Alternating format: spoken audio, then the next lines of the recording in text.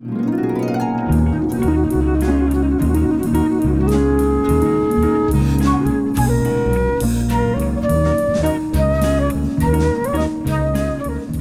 to you by way of the not-for-profit Mainframe Studios at 900 Keogh Way in downtown Des Moines, this is 900 Views, a podcast about building community through the arts as we build an arts community. I'm your host, Pat Bodie, and today I'm in my dining room because we're working remotely. But normally, I would be with Amy O'Brien in her studio number 433 at Mainframe. Amy's art covers a broad range: oil, acrylics, charcoal, pastels, sculpture, furniture making, printmaking, wood carving, and interior design. Her career has included hotel management, restaurant ownership, as well as hair salon owner and event planner, and she's brought her own events to Mainframe through her popular sip and paint classes. So, Amy, there's this amazing photo on your Facebook page of one of those sip and paint classes, the kind of thing that we don't get to do right now. What are you doing to kind of shift how you make connections with people as you have in the past? Well, I have to tell you, I'm an extrovert, so this has been especially hard on me. I know it's fellow extroverts, but yeah, I have decided, and actually because a lot of my regular students have urged me to do so, and even family and friends that are in other areas of the country, to have classes virtually. So I decided to try it out, and I'm having my first class this coming Friday. It's a free class for my regulars to see how it goes. So just to test the waters, and then a couple weeks later, I'll have classes online, and I think I'll continue to do so. I'm also able to get a lot of work done of my own, which has been fantastic. I've been in the studio all day, every day, plugging out some great work of my own that I haven't really been able to do in the past. So it's been okay. So just for clarity, we're talking on April 21, and on April 24th, you're going to do that beach scene free class.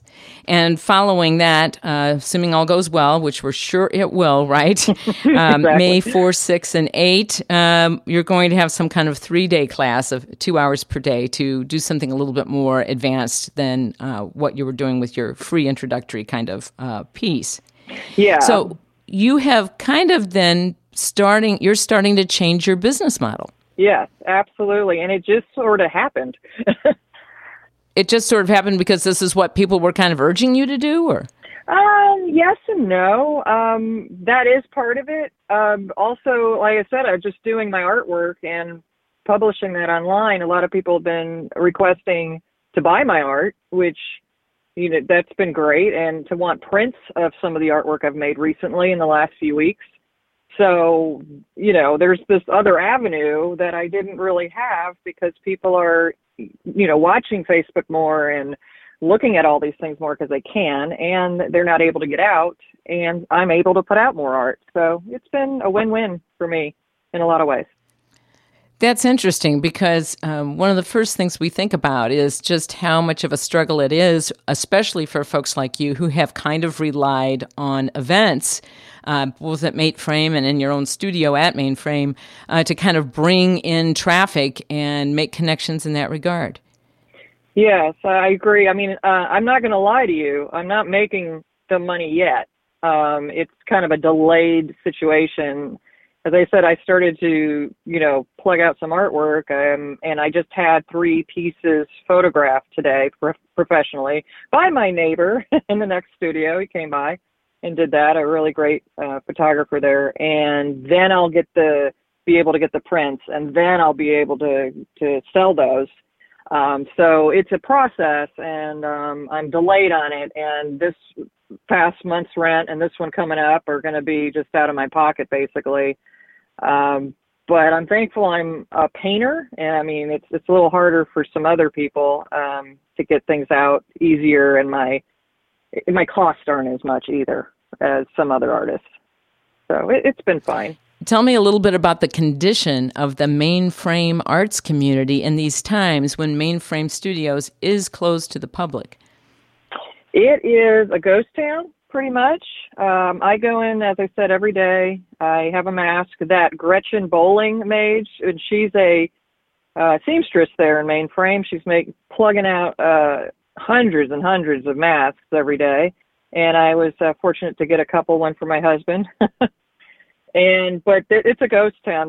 There's not very many people there. A lot of people have decided to work from home if they have kids. It's easier that way.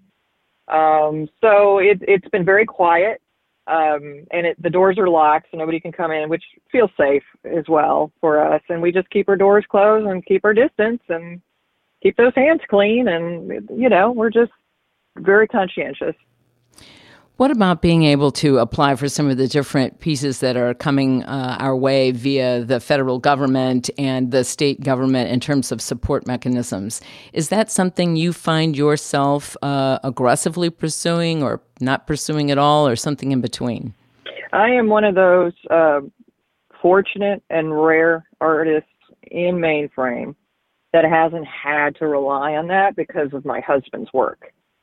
I don't have to worry about, am I going to have a roof over my head? Am I going to be able to pay my rent? Because my husband's job is able to take care of us.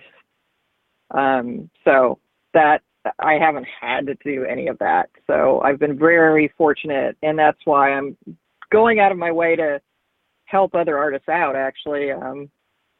Trying to get masks from Gretchen and having my neighbor, I pay him to take pictures. And so I'm doing what I can to help other artists in there, because I know my situation is not nearly what theirs is. You weathered the New Orleans Katrina storm, not physically there, but your family was there, and you mentioned to me that you actually lost 2 homes. How do you compare that kind of experience to what you're going through today? Not even in the same ballpark. The situation in New Orleans was just so heartbreaking. A lot of people didn't realize, we had this horrible flood that went through the entire city, and it did, the entire city for 3 weeks, and completely devastated the entire city. The school that I went to, all 3, elementary, junior high, high school, gone. House is gone. My home that I grew up in, gone.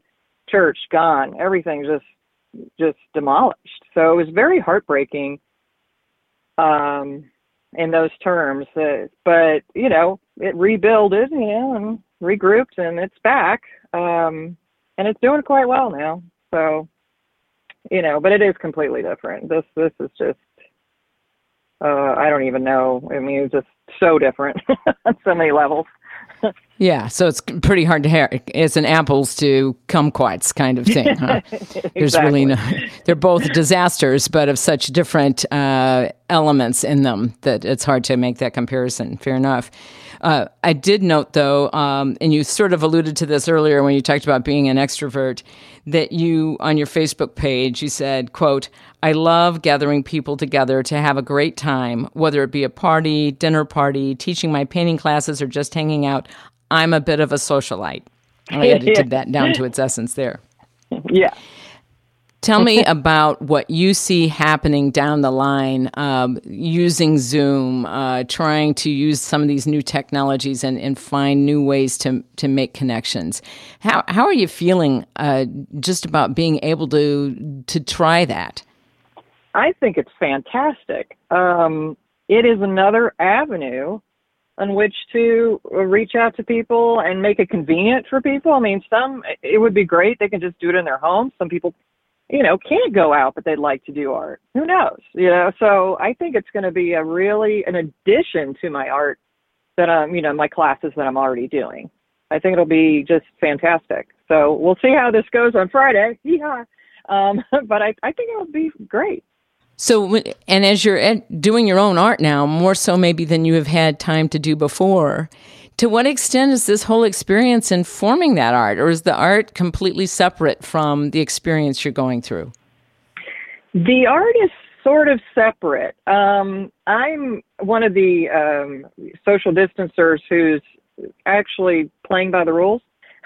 I am staying at home, except to go to the studios. I'm not going to the store. It's delivered to me. I don't go anywhere. All I've done is I'm at home or I'm at my studio. That's it.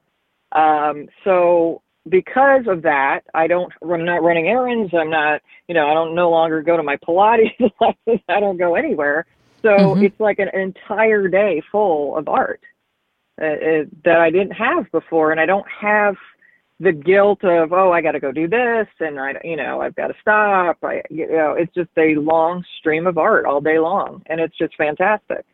So it's been really nice. And it's also been a lesson in prioritizing. And also, it's brought back the love of art to me, that you kind of get lost in it because you're doing classes, you're paying your bills, you're doing this, you're doing that, and it's just go, go, go. And then you stop and you're actually doing your art again. And it's, wow, I miss it. I really do. And I've gotten really good. I've gotten better. You've gotten a lot better with level of intensity, huh? Yeah, exactly. Tell me how you see this then playing out for you on the back end. Let's say, I'm not going to put a timeline on it because that could be depressing or too encouraging, but let's say we're at a point where we're much more, quote, normal, unquote, than we are right now. How do you see that? How do you see this experience informing that point forward? What will be the true new normal for you based on this experience you see? I see that I may, instead of doing 4 classes a month or so, maybe 2. And I also see something maybe different, like if some people are more advanced or, group is more advanced or they want a little bit more, we can do start a painting in-house, and then we can do Zoom that class a couple times. These are for the ones who've had paint at home and what have you, and just, we start the painting in class face to face, and then we can have a follow-up of that painting, a couple times in Zoom, virtually. So, there's options now that I think are pretty interesting. Without necessarily sacrificing that interaction that you're valuing, you can still see a vision of how you can do that, but put the technology into the mix instead of making it mandatory. It's a good option. Exactly. So live creatively is your motto. What did that mean to you before this pandemic, and what does it mean to you now? Living creatively beforehand, it is my motto. I just feel like with everything you do in life, I think you can do it creatively, with thought, with perseverance, and I believe that's part of creativity, putting a spin on it, and doing your very best as well. Now, afterwards, after this, with this pandemic going on, I see it as with a little bit more, I always like to use the word love. And there's another expression I like to use. It's in New Orleans, when you put your big toe in it. That's for cooking. Meaning, you're really putting your heart and soul into something. You're putting more passion into it.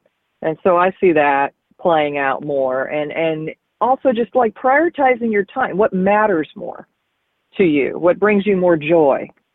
So that's how I see it playing out more.